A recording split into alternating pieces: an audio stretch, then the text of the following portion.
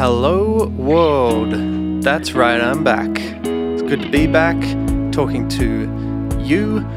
Welcome to Towards the Light. This is the podcast where we seek to know that which surpasses knowledge, the love of Christ. And hello, I am Lachlan. Nice to meet you. If I've already met you, it was good to meet you the time that I met you. Now, as we all know, what I'm doing on this podcast, at least for the moment, is just reading blog posts that I've posted already. I've already done the work, so this is just, I'm having a ball of a time just reading to you. It's great. And so last podcast, I read to you my latest blog post, which was called 13 Myths Christians Believe About the Gifts of the Holy Spirit. And so if you haven't listened to that, just go right ahead. It should be right there. Whatever app you're on should just be the previous podcast, because this is episode 2. And in this episode, number 2, we are talking about feminism. Okay, I am reading to you an article that I wrote, I think last year, about feminism, and it was entitled Us Too, Why Christians Should Shut Up and Embrace Feminism. So basically, I think on this podcast I've just entitled it Why Christians Should Be Feminists. And I wrote this because, well, at the time it was something I'd been wanting to write for a couple of years, I think. It had sort of been brewing in the back of my mind. And then the big catalyst for me to actually go ahead and write it was that Gillette ad. Do you remember the Gillette ad? I think it was maybe a year ago now. It was kind of riding on the wave of the whole Me Too movement, which is a big thing still happening now. And, you know, it was talking about toxic masculinity, and it had the barbecues and the shaving, I guess. I don't really remember much about the ad now. It was a while ago. But what I do remember is that it really got people talking. It had a pretty huge impact on our society at the time, and it kind of amplified the conversation that was already going on about feminism and, I guess, male and female relations and how things are going with that. And for whatever reason, this ad really brought a lot of things to the surface. People's reactions to the ad kind of revealed a lot about how a lot of people were thinking about and perceiving this state of affairs between the sexes. And there were just opinions all over the place. I mean, they were flying around everywhere, including many opinions from Christians.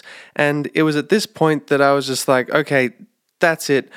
I'm writing the thing. I'm writing that thing that I wanted to write about feminism and Christianity, because it had just become clearer than ever in the middle of this Me Too movement, and then culminating around this Gillette ad, that Christians have a problem with feminism. We just have an issue here. We have a resistance against feminism. Now, not all Christians, of course. Hashtag not all Christians. But I think the point is that, one, there's a clear trend here, a correlation between being Christian and being a bit resistant to feminism. And two, this resistance, this hostility towards feminism was often justified on theological grounds.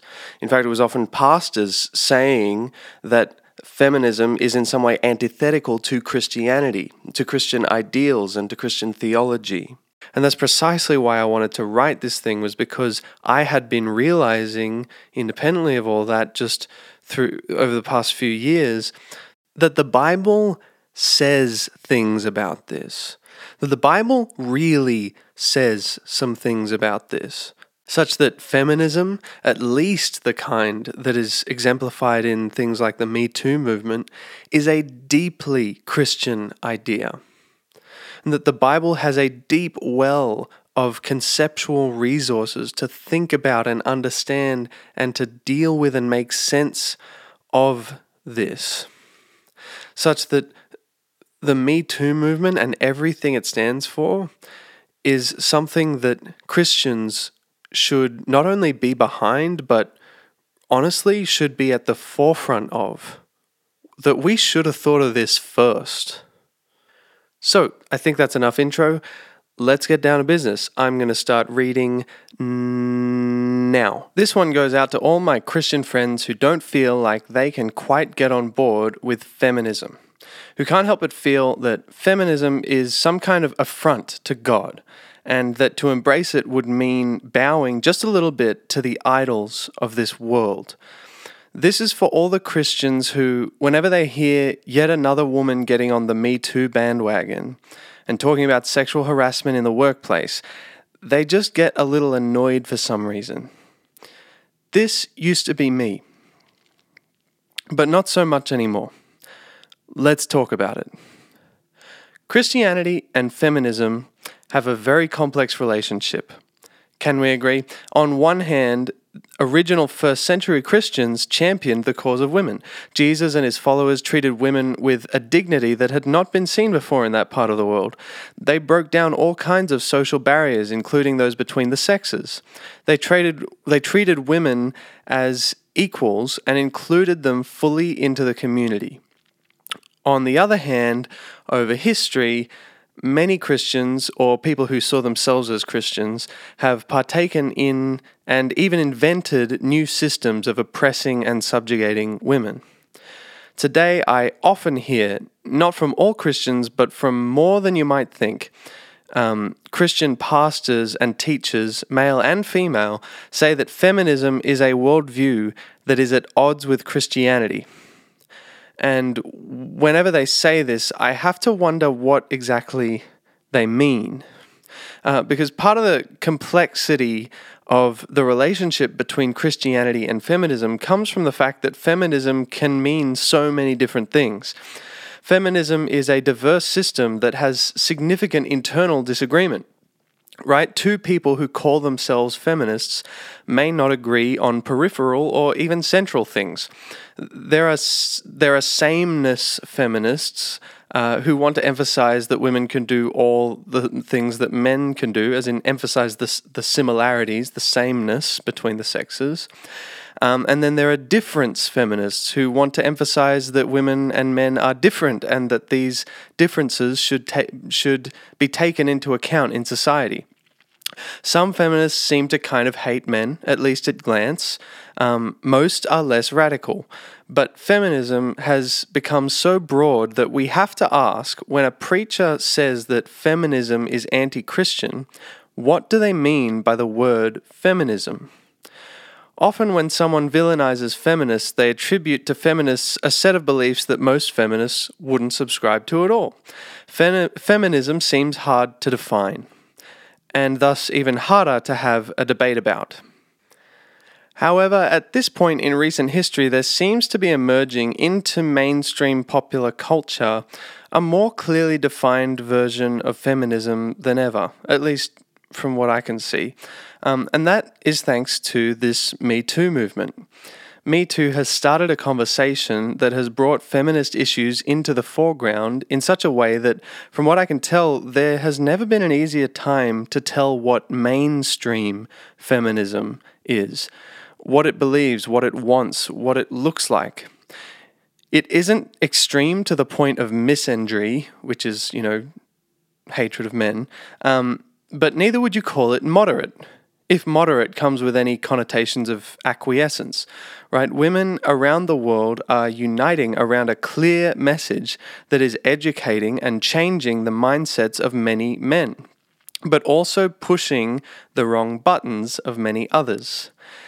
It is this mainstream popular feminism exemplified in the Me Too movement that I want to commend to Christians as something we should wholeheartedly embrace. Okay, so this next section is called The Male Objection to Feminism. The Male Objection to Feminism. Leaving Christianity out of it for a moment. Why do so many men find the kind of feminism behind Me Too so objectionable? Well, every version of feminism will make two basic kinds of claim, okay?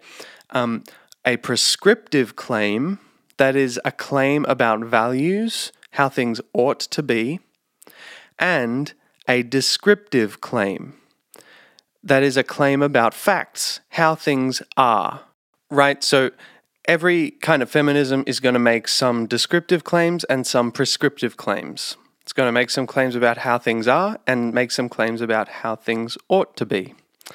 At its core, feminism has always been rooted in the prescriptive value judgment that women intrinsically are and ought to be treated as equal to men. Today, there are very few people in Western society who would dispute this claim, right? Most people who say they oppose feminism would still agree that women should be treated with equal moral worth and dignity to men. Right? So this prescriptive claim about the value of women is not really where the disagreement lies. Almost everybody agrees on the way things ought to be. What nobody seems to be able to agree about is the way things are. See, in addition to making a prescriptive claim about how things should be, feminism additionally makes the descriptive claim that things are not that way. That things are not as they should be. And it is this claim that women are currently not enjoying freedom, opportunity, or safety equal to that of men that some of us seem to really find offensive.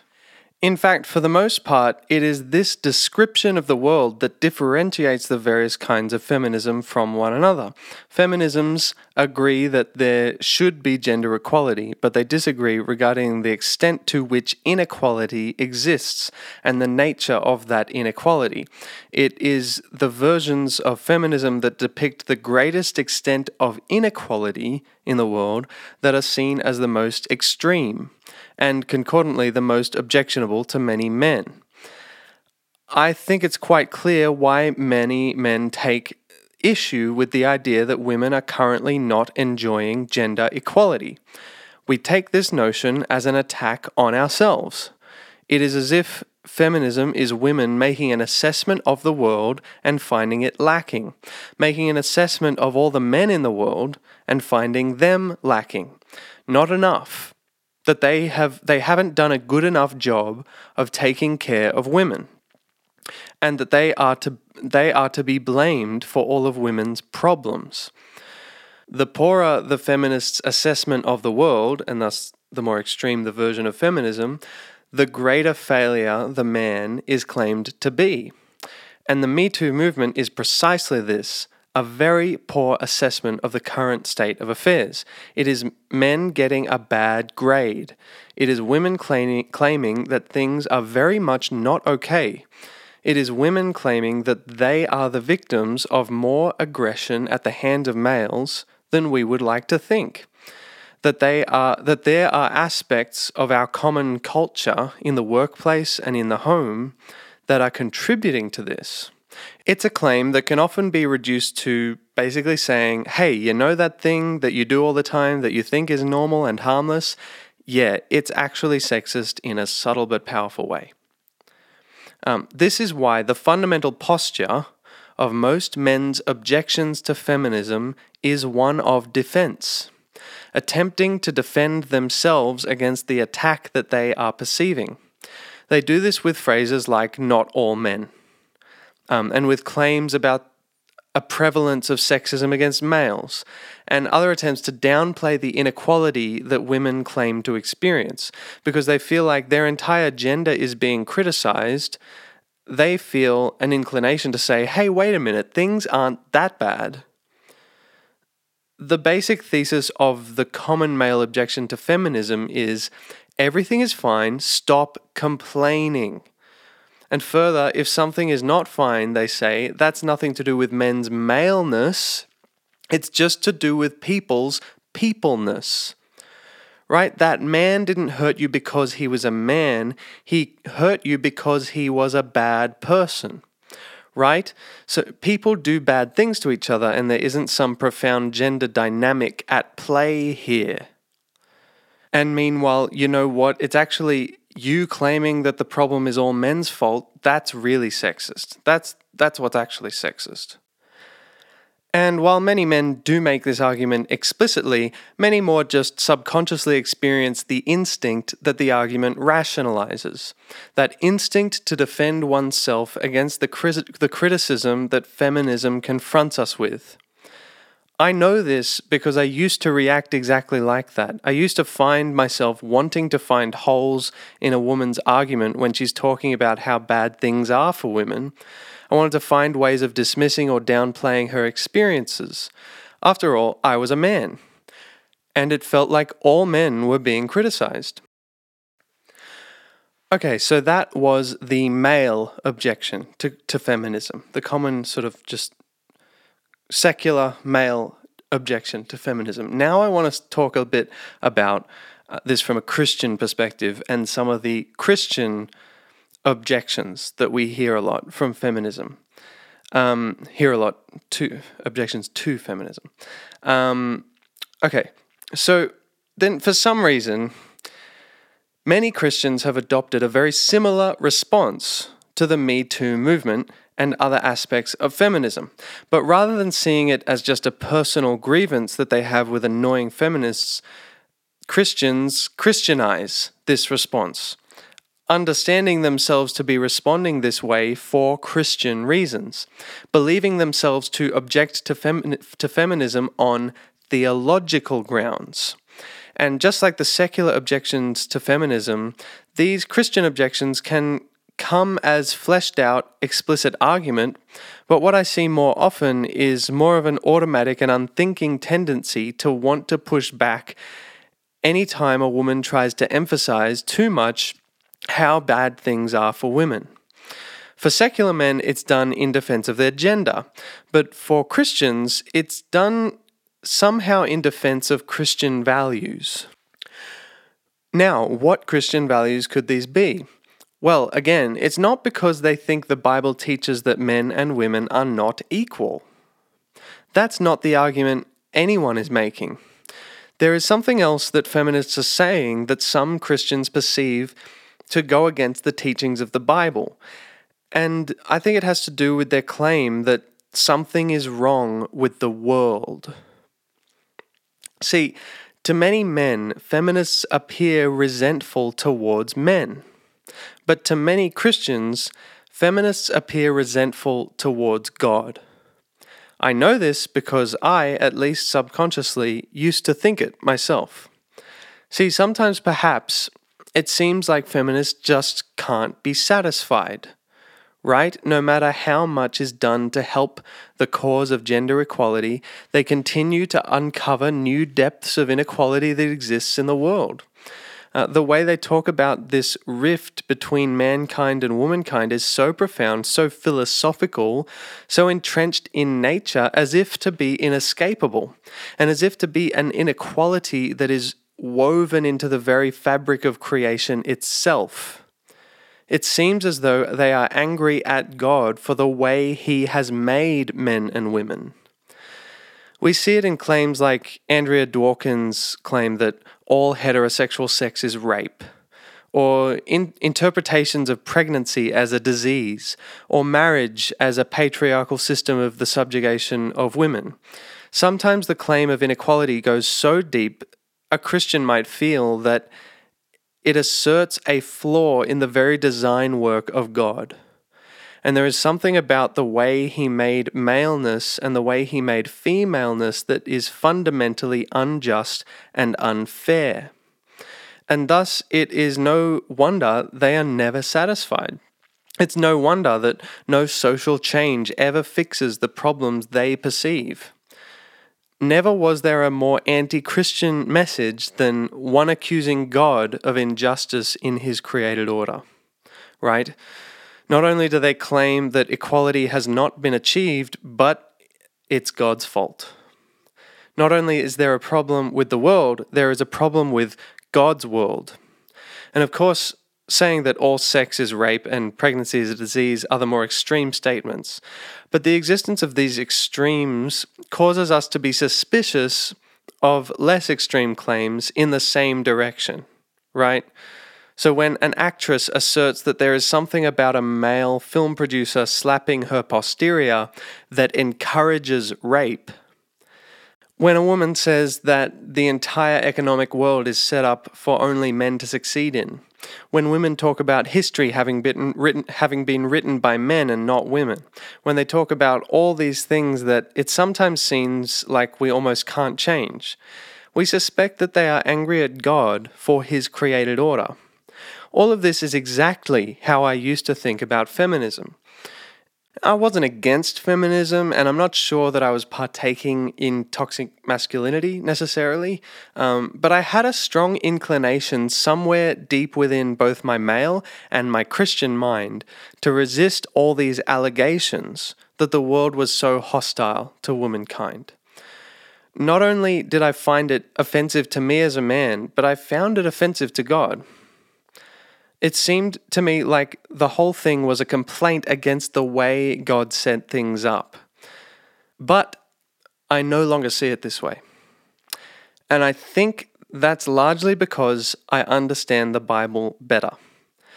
I've come to find that the biblical depiction of the world is perfectly harmonious with the feminist claim that not all is well between the sexes.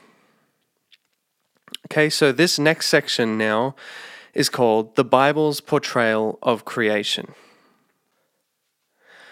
The first and most important part of the Bible to go to for all this is, of course, the biblical account of creation. We probably know that Genesis 1-3 tells a story of how God created the earth, and in it He put humans, male and female, equal in value and complementary in form. Don't read too much into the word complementary. I'm not necessarily saying I'm a complementarian. Maybe I am, maybe I'm not. Anyway, equal in value and complementary in form, together to rule over the earth. Then the man and the woman disobeyed God's command, and evil, sin and death and decay entered the world, right? The fall, as it's called, had taken place, and the world was now disordered, broken, and cursed. Because of humanity's disobedience, the world was now not the good place God had made it to be. It's here that God has three statements addressed to each of the three culprits in this transgression. One to the serpent, one to the woman, and one to the man. And they are three of the most fascinating and pivotal statements in all of Scripture. It is what God says to the woman here that I want to highlight. So in Genesis 3:16, it says, "To the woman He said, I will surely multiply your pain in childbearing. In pain you shall bring forth children. Your desire shall be for your husband, and he shall rule over you."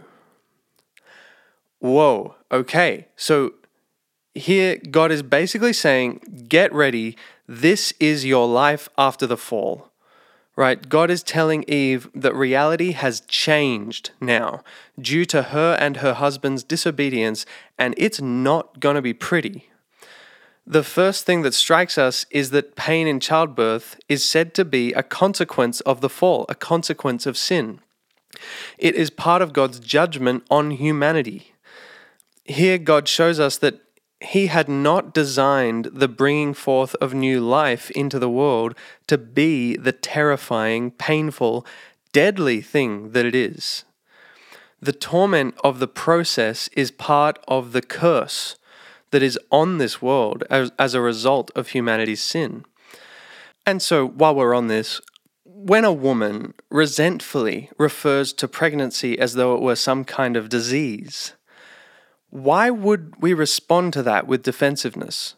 Why would we try to downplay the seriousness of the pain of childbirth as if to defend it as part of God's design? It's not part of God's design. Now, whether pregnancy is the type of disease that ought to be cured, in inverted commas, by prescription of abortion is another matter. But I think the biblical response to the woman who calls it a disease is to say, yes, you're right. Pregnancy is a horrific condition, which over the course of human history has killed almost as many women as it has spared. And that is not how things should have been. From pregnancy, God brings forth wonderful, beautiful life, but the cost is high. The cost is something quite literally deathly, and God was the first to say that. The Bible was the first to say that, to describe childbearing as a problematic reality in the world is to present a profoundly biblical description of things. Okay, just got to say that. But it's the second half of God's statement to Eve that I want to focus on, where God says, "Your desire shall be for your husband, and he shall rule over you." Now, first, I want to draw your attention to the word "for." Your desire shall be for your husband. My Bible and some others have a footnote attached to this word, which I'm convinced is the most hilarious footnote in all of Scripture. If you look down at the footnote for the word "for," it says, "or against." Okay, so basically, your desire shall be for your husband, or it might mean your desire shall be against your husband. Pretty straightforward, right? It could mean one thing, or it could mean the opposite thing. Not clear, right? The translation isn't clear. Okay, well, it turns out that the complexity of how we translate that Hebrew sentence into English actually has to do with the word for desire. So it's not so much with the word for, your desire shall be for your husband, but there's actually, the complexity is sort of more located around the word desire, as in your desire shall be for your husband. So the thing about this Hebrew word is that it can mean desire in the sense of the desire a woman feels for a man, or vice versa. But it can also refer to the kind of desire a beast feels for its prey. Right, and a good illustration of that is that Genesis 4:7, the next chapter, Genesis 4 verse 7, has a sentence that is very similar to Genesis 3:16, referring to sin's desire to rule over Cain. So it's personifying sin, giving it a desire, and it says, its desire, that is sin's desire, its desire is for you, but you must rule over it. Right, so there's an interesting thing there going on in the language. And thus there's been a long theological debate over what is meant by God's statement that the woman's desire will be for her husband. So it could be that womankind will desire to control or usurp mankind. That could be what it's saying. Or perhaps it could be something a little less sinister about woman being somehow controlled or ruled by a sense of dependence on man. Like her desire will be for her husband in the sense that she will feel such a strong desire and dependence on man. But in all the muddiness of that, what is unmistakable is the phrase that follows. The man will rule over the woman. Whatever the details of it, it is clear that the Bible here is describing some kind of deep, long-lasting enmity between male and female, in which male dominates. It is predicting a world in which there will be some rift, some disharmony, some kind of conflict between the male and female halves of humanity. A fundamentally gendered opposition that is rooted in our sexedness. Not sexiness, sexedness. Sorry, that was a lame joke. And it claims that apparently men will come out on top as the ruler. Right? See, the fall was a fracture of our relationship with God that resulted in a fracture of our relationship with everything else. Our relationship with the creation we were supposed to rule over is broken. Our relationship with our fellow human is broken. And even our relationship with our own selves. Ever since the fall, humanity is at war with itself.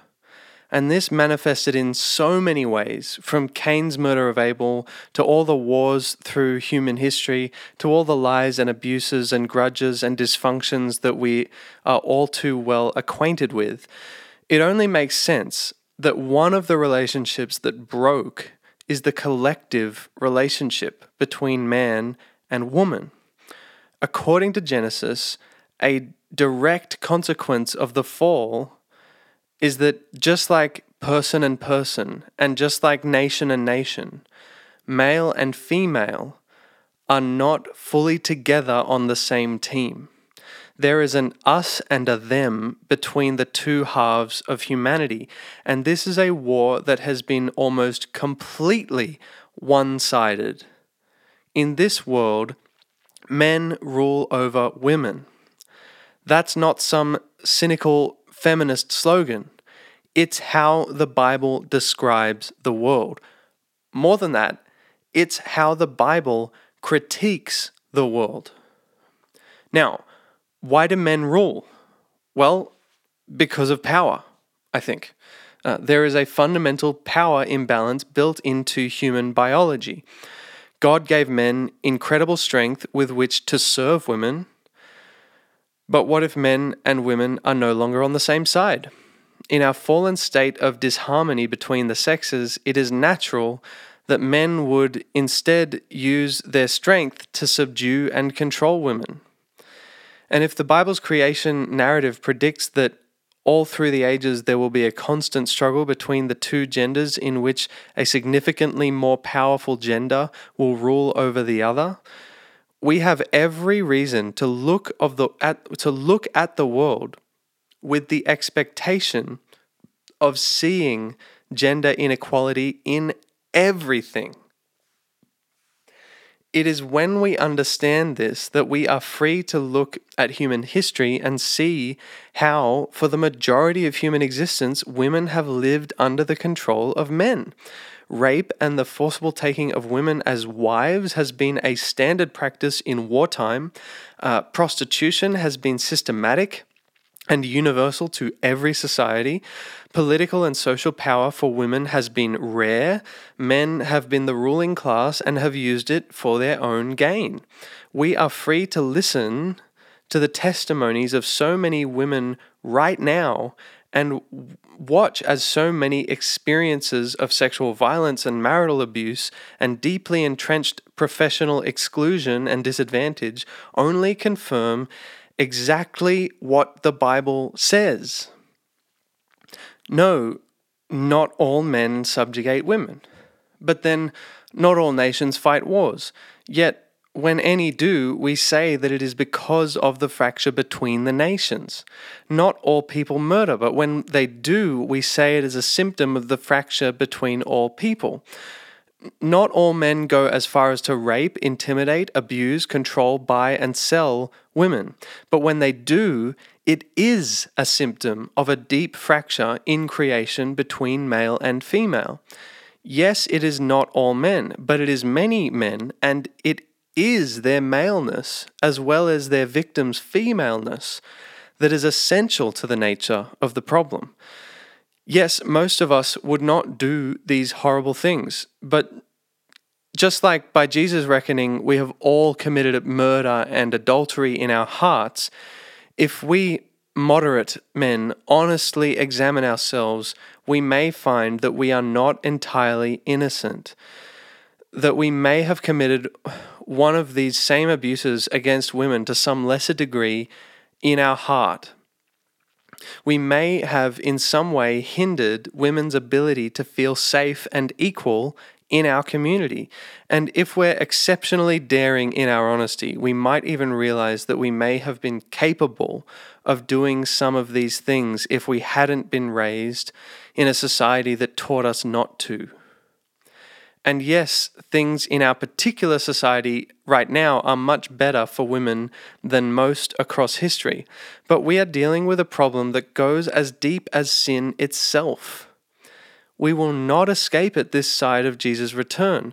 To say that women have achieved full equality in Western society is to say that the Bible got it wrong. Okay? Gender inequality is here and it goes deep into our psyche, our culture, our language, our art. And just like poverty and injustice will never be fully gone in this world, we must do everything we can to wage war against it, regardless. So this next section is called Biblical Manhood and Womanhood. What does the Bible say about how to be men and how to be women? This is not something that I want to present as a comprehensive account. I just want to say a couple of things.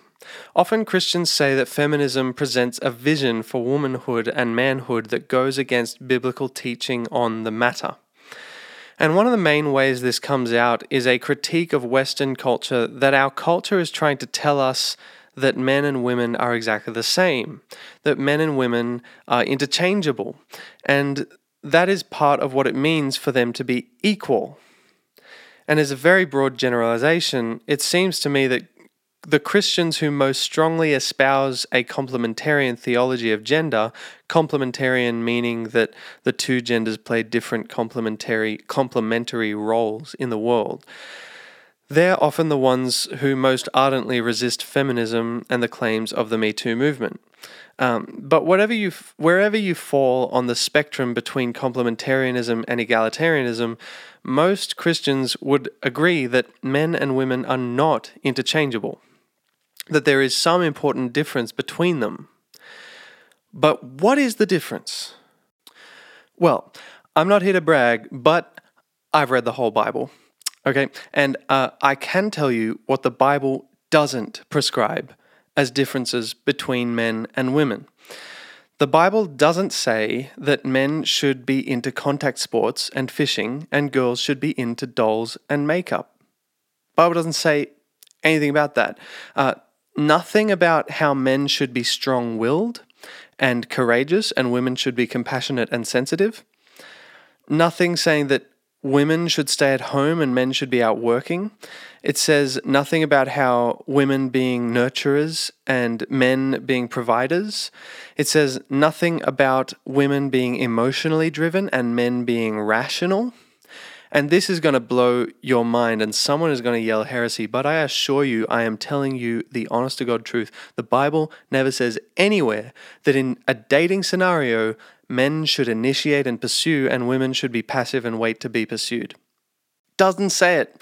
Doesn't say any of it. There is nothing in the Bible anywhere, and I've read the whole thing, not that I'm bragging, but there's nothing in there that forbids girls asking guys out. Just saying, take it or leave it. Just throwing it out there, take it or leave it. Anyway, I could go on, but I'll stop. The point is, there is a lot that the Bible doesn't say about masculinity and femininity. The Bible is really quite easygoing when it comes to how we express our gender. A 7-year-old boy who wants to wear pink and play with dolls and talk about his feelings is doing nothing the Bible calls feminine. Okay? I think that's actually really important. And in its description of the ideal woman, Proverbs 31 mentions strength repeatedly. Come on, guys. And yet, men and women are clearly not interchangeable, though, are they? So how does the Bible distinguish between them? Well, many Christians believe that the difference is in the differing roles God has assigned men and women in the family and in the church. I don't want to try and weigh in on that theological debate here, partly because I haven't personally decided my stance on it. But whether you're complementarian or egalitarian, there is at least one gender difference that the Bible and our lived experience makes very clear. And that is the power imbalance between men and women. Okay? And the ensuing rights and responsibilities that follow. I think the Bible is pretty clear about these things. As I have said, there is inherent in creation a significant power disparity between the sexes, and that is really, really important to how we live. It is especially important to realize if you are a strong complementarian who wants to emphasize the differences between men and women, but then tends to get defensive when women protest about the prevalence of sexism and sexual violence. Here's what I want to say.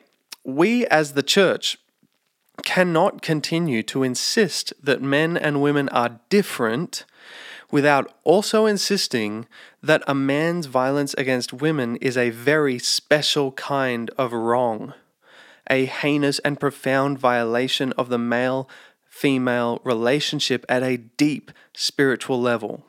We cannot simultaneously criticize our culture for trying to make men and women the same, while also trying to portray all violence as the same regardless of gender. Okay, it is not that many Christians would literally say that violence against women isn't any worse than violence against men. I don't think anyone's really saying that, but so many of us, when confronted with women making a big issue out of it, want to in some way downplay how much of an issue it is. We bring up things about domestic violence against men, and we say broad statements about how all violence is bad, because for some reason we resent the idea that this is such a big issue. But it is Christians who should be the most vocal about the wickedness of men's violence against women, who should be decrying its pervasiveness. And this is especially the case if we are to subscribe to a complementarian theology that further emphasizes the difference between genders, placing men in a sort of God-ordained position of leadership or headship in their families.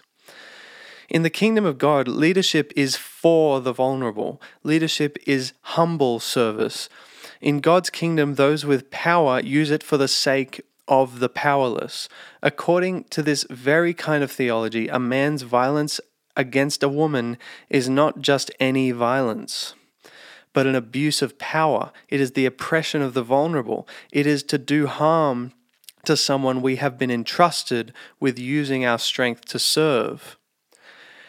If complementarian theology should have any impact on our response to mainstream feminism and the Me Too movement, it should be to make us more readily embracing of it. If men and women really are as different as Christians say they are, then any physical harm done by a man to a woman should be considered very serious indeed, even more serious than our culture supposes. Okay? So this next section is called Walking the Streets in Their Shoes. We spend so much time combating feminism and assuming they disagree with us, when in reality the Me Too movement is working very hard to promote the deeply Christian idea that there is an important difference between men and women that people need to acknowledge, and that difference is the imbalance of power.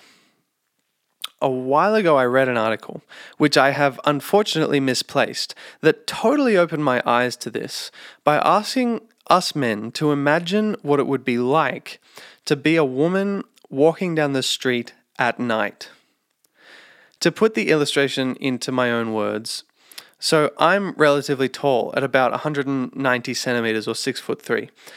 If a shorter woman of 150 centimeters were to walk by me on the street, from her perspective, I would be 40 centimeters, which is about 27% of her height, taller than her. Right, so I would be 27% taller than her.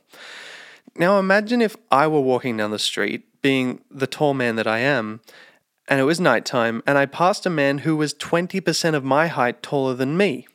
He would be precisely 241.3 centimeters. That is almost 8 feet tall. To put that in perspective, the tallest NBA player ever was 7'7". So this hypothetical man is 8 feet tall. This man would be an intimidating sight. I may not automatically fear him, but if he showed me any sign of aggression, I could not be blamed for being somewhat afraid.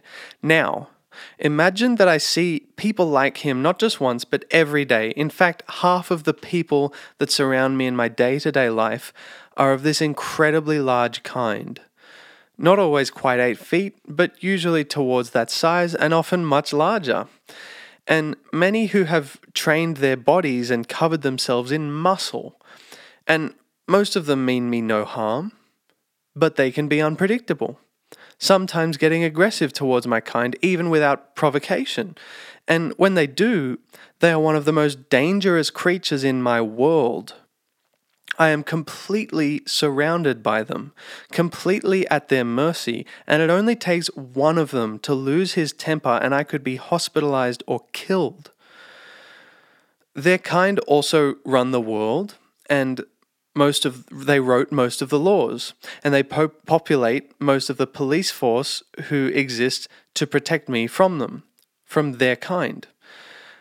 Also, imagine that I am sexually compatible with these large humans and sometimes want to engage with them sexually, but I have to really trust one of these humans to do this because of the sheer physical power any one of them could exercise over me if they simply choose to. There would be many wonderful interactions with these humans to be had, and the potential physical danger they pose to me would not always be at the forefront of my mind, nor necessarily the main defining lens through which I see them. But it would be a reality that I have to deal with and take into account as part of my existence. It would be a factor I have to consider when I plan my day, when I get a taxi, when I go shopping, when I go to work. If this were my existence, I would always need to be at least a little bit cautious.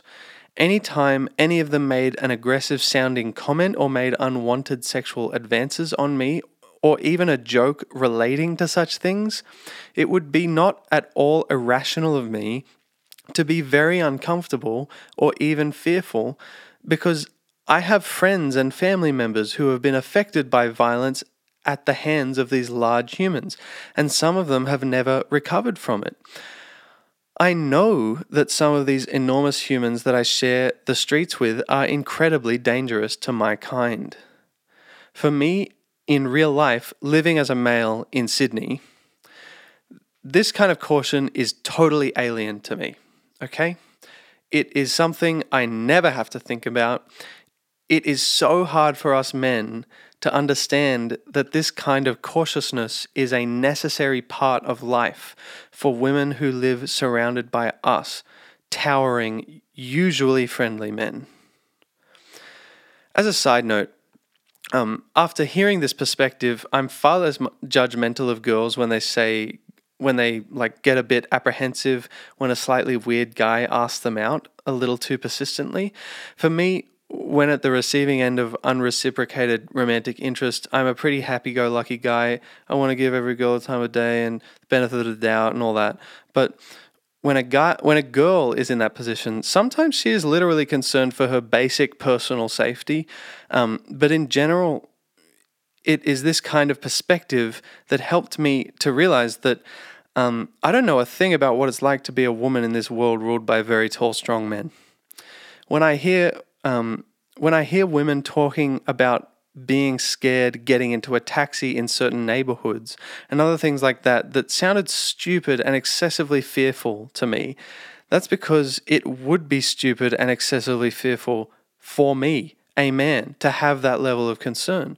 But for women, it's the way the world is, and they have to deal with that every day. It is no wonder, given this power imbalance between the two halves of humanity, that Peter tells husbands to live with your wives in an understanding way, showing honor to the woman as the weaker vessel. That is in 1 Peter 3:7. Peter instructs husbands in all of their interactions with their wives to be mindful of the fact that their wives are physically weaker than them, and to allow this fact to form part of their ethics, showing them honor because of it. See, this power imbalance is something the Bible talks about. Okay, the idea that it is worse for a man to hurt a woman than for a woman to hurt a man isn't some modern secular invention that we all have to say to appease our politically correct culture. It is a deeply biblical and Christian idea, and it is time that we owned it. It's time that Christians led the way with it. rather than being begrudgingly, resistantly dragged along by our culture into it. So this next section is called A Word on Christian Virtue. As I've mentioned, this aversion or resistance to feminist critiques of society is an attitude I myself harbored in my mind even up until only a few years ago. And I am thankful for the people and articles and ideas that I've been exposed to that have helped me to change my thinking, to see a different perspective, and to grow my worldview. But here's the thing.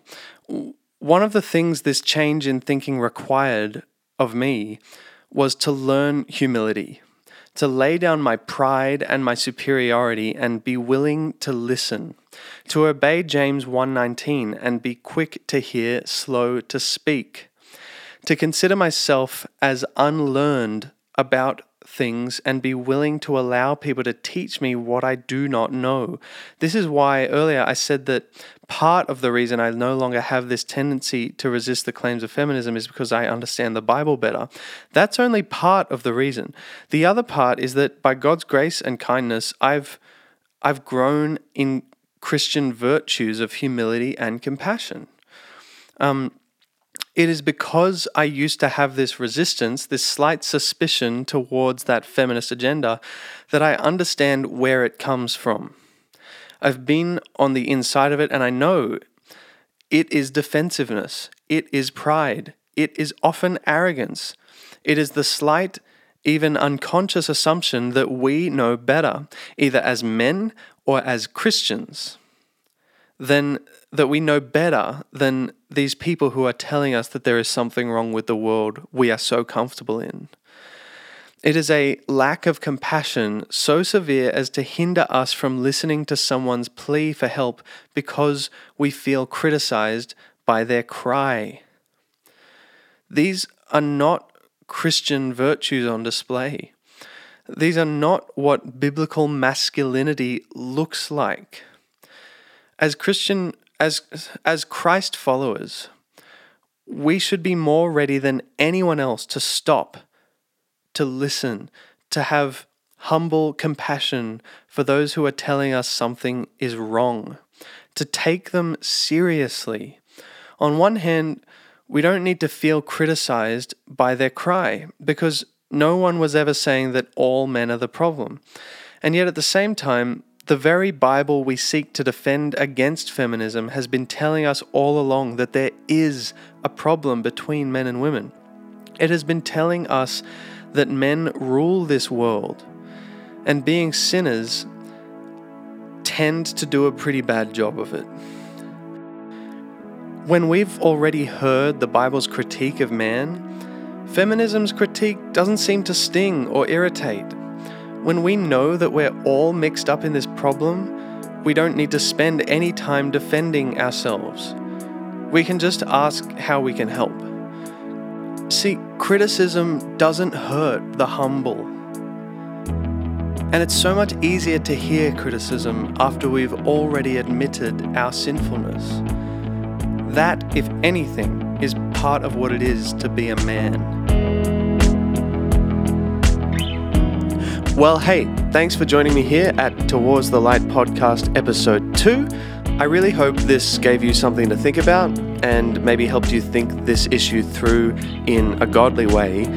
If you found this in any way beneficial, I'd love to hear about it. You can leave me a review. As we all know, that helps the algorithm. And also, you're probably my friend anyway if you're listening to this, so just tell me what you think. Keep your ears out for the next one. It will be coming at you sometime soon. And of course, if you subscribe, you don't need to keep your ears out. It'll just tell you. So until next time, you stay godly. Thanks for dropping by. Peace out.